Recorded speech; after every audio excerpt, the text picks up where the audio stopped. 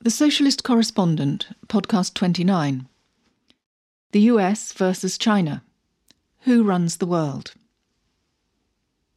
The most critical feature of world politics is the USA's increasing conflict with China. The primary driver for this is the desire of the US to maintain its position as the world's only superpower. Whilst China, despite its increased economic, political and military strength, is still far away from any threat of overtaking it, the United States is not going to sit about and wait for that to happen. That is why Biden is as much a China hater as Trump. It is one thing that the two candidates in the race for the presidency tried to outdo each other on. In office, Biden is more likely to pursue a less bellicose strategy, but it will be one which aims to achieve the same results. He equally wants to protect US supremacy. Of course, they don't really care about any of the political expressions of this conflict, liberal democracy, human rights, the rule of law, etc. What they care about is who runs the world.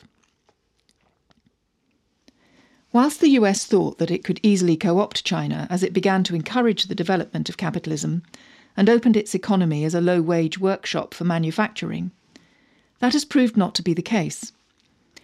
Just as, presumably, Britain thought returning Hong Kong would be a backdoor into China.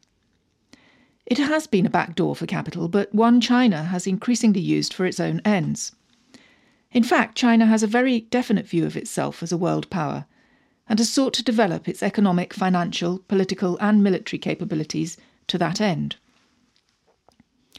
Crucially, it has developed world-leading companies in digital communications and banking, the keys to future economic development.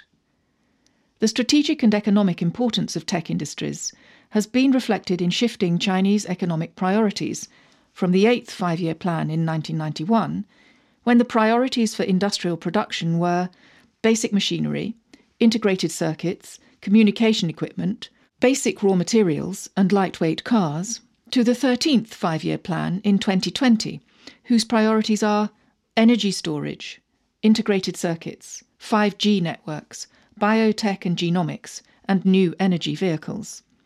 This ambition is completely unacceptable to the United States.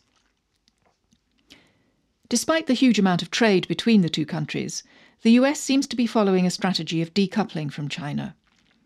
The US Senate has passed legislation that could ban Chinese companies from listing shares on American stock exchanges. The legislation may also ban Chinese companies from raising funds from American investors.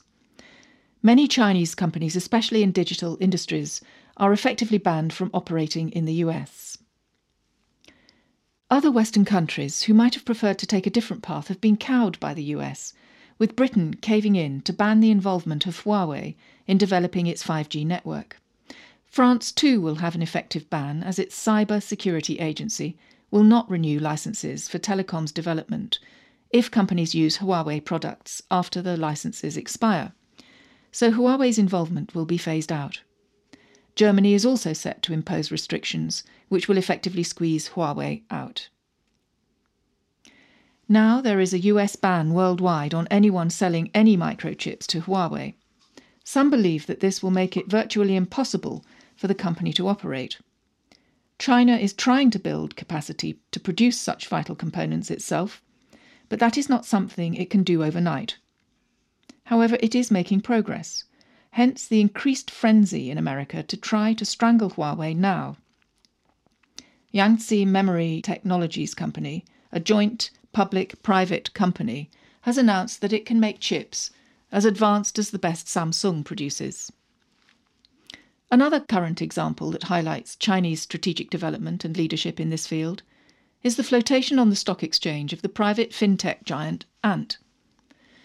It will be listed on the Shanghai and Hong Kong stock exchanges, and it's expected to make more than $30 billion, making it the biggest ever initial public offering, IPO. From being a private company, after the IPO, it will be owned by its shareholders. It's thought that it could achieve a market capitalization of $300 billion, bigger than any bank anywhere in the world. There are those in the White House who would like to undermine the IPO. Indeed, in 2018, the US blocked Ant's acquisition of MoneyGram, which would have given the company global reach in money transfers. It is also significant that Ant is floating in China, whereas its parent company went public in the US. Ant is a spin-off from Alibaba, which started out as an online retailer, developing sophisticated financial tools to facilitate transactions. Alibaba was floated on the New York Stock Exchange in 2014, and at that time was the biggest ever IPO in the US. The company was founded in 1999 by Jack Ma Yun. Ma is the second wealthiest person in China, with a net worth of $48.2 billion, and is ranked by Forbes magazine as the 20th richest person in the world. Now retired from Alibaba, and in common with other very wealthy people, he likes to style himself as a philanthropist. For example, he recently pledged to support Prince William's Royal Foundation Earthshot Prize to a tune of £3 million. 2 years ago, the Chinese Communist Party confirmed that Ma was a member, the People's Daily listing him as one of the leaders in the country's opening up and reform process. Another interesting connection is that a private equity firm owned by a grandson of Jiang Zemin, president of China from 1993 to 2003, bought an early stake in Ant. Ant grew out of the need for Alibaba to have an online payment system to retail goods, but it quickly developed a wide range of financial services accessible easily and quickly on a mobile app. Its system can apparently decide whether to grant loans within 3 minutes. It is huge, making 25 times more payments last year than PayPal. Its main services are offline and online payments, money transfers, giving users access to credit, brokering loans, enabling users to invest in financial instruments such as money market funds, stocks and bonds, and setting up insurance such as life, car and medical insurance. Users can do all that on their mobile phones through this one app. The Economist magazine describes Ant as the world's purest example of the tremendous potential of digital finance. Its wide usage, over 1 billion active users, and the fact that they use it for so many things, also gives Ant an enormous trove of personal data about individuals, which can be exploited commercially. As China's economy grows, particularly in areas of strategic importance, the US perceives a real threat to its dominance. However, there are dangers in its total confrontation approach. It may not succeed in crushing China, but could perhaps make it more self-reliant as it develops its own alternatives to goods and markets barred by the US. The other problems that the US has with this approach are increasing tensions with its allies, who may want to take a different tack with China, preferring to engage, contain and undermine it.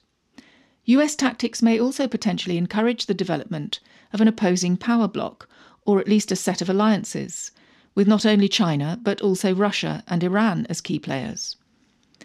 In addition, there are many developing countries where China is gaining more influence. As well as technological self-sufficiency, China is trying to build alternatives which might circumvent or negate US sanctions and bullying, such as making the Chinese yuan an international currency and alternative payment and banking systems, as well as being able to provide goods, high-tech communications and infrastructure. Through its Belt and Road Initiative and other acquisitions and investments, China also controls a lot of infrastructure in other countries, and not just in the developing world. For example, it bought the port of Piraeus when the EU demanded the Greek government privatise it. There are a couple of examples here in Britain. The Chinese company CGN is a major financier of Hinkley Point C nuclear power plant development, and PetroChina has a 50% share in the Grangemouth oil refinery, along with INEOS. Such investments in the West might be vulnerable to the pressure coming from the US, but China has swathes of such interests across the developing world and elsewhere. One example of international unhappiness with the US posture of sanctions and bullying, though not in this case about China, was the recent vote at the United Nations Security Council, where the US was defeated over a move to extend the arms embargo against Iran, Only the US and the Dominican Republic voted for it. Russia and China voted against, and all the others, including Britain, abstained. Added into this situation is the impact of coronavirus and government responses to it. The United States is at one end of a spectrum of how badly or well it was dealt with, failing badly. China is at the other end, where it has been highly successful. It is a bit varied, but there is some correlation between countries that pursued robust lockdowns, testing and tracking systems, and their economies being predicted to recover more quickly. Whereas those who declared that they wouldn't shut down the economy and were weak on trying to eradicate the virus will suffer most, ironically protecting neither the economy nor their citizens. However, there are some other factors at work, like previous experiences of SARS epidemics and the structures of economies. The latest prediction from the Organisation for Economic Cooperation and Development is that China will be the only G20 country to record a growth in GDP in 2020 of 1.8%, whereas the United States is predicted to contract by 7.3%. So the outcome of the coronavirus pandemic might further shift the ground against the US economy and in favour of China.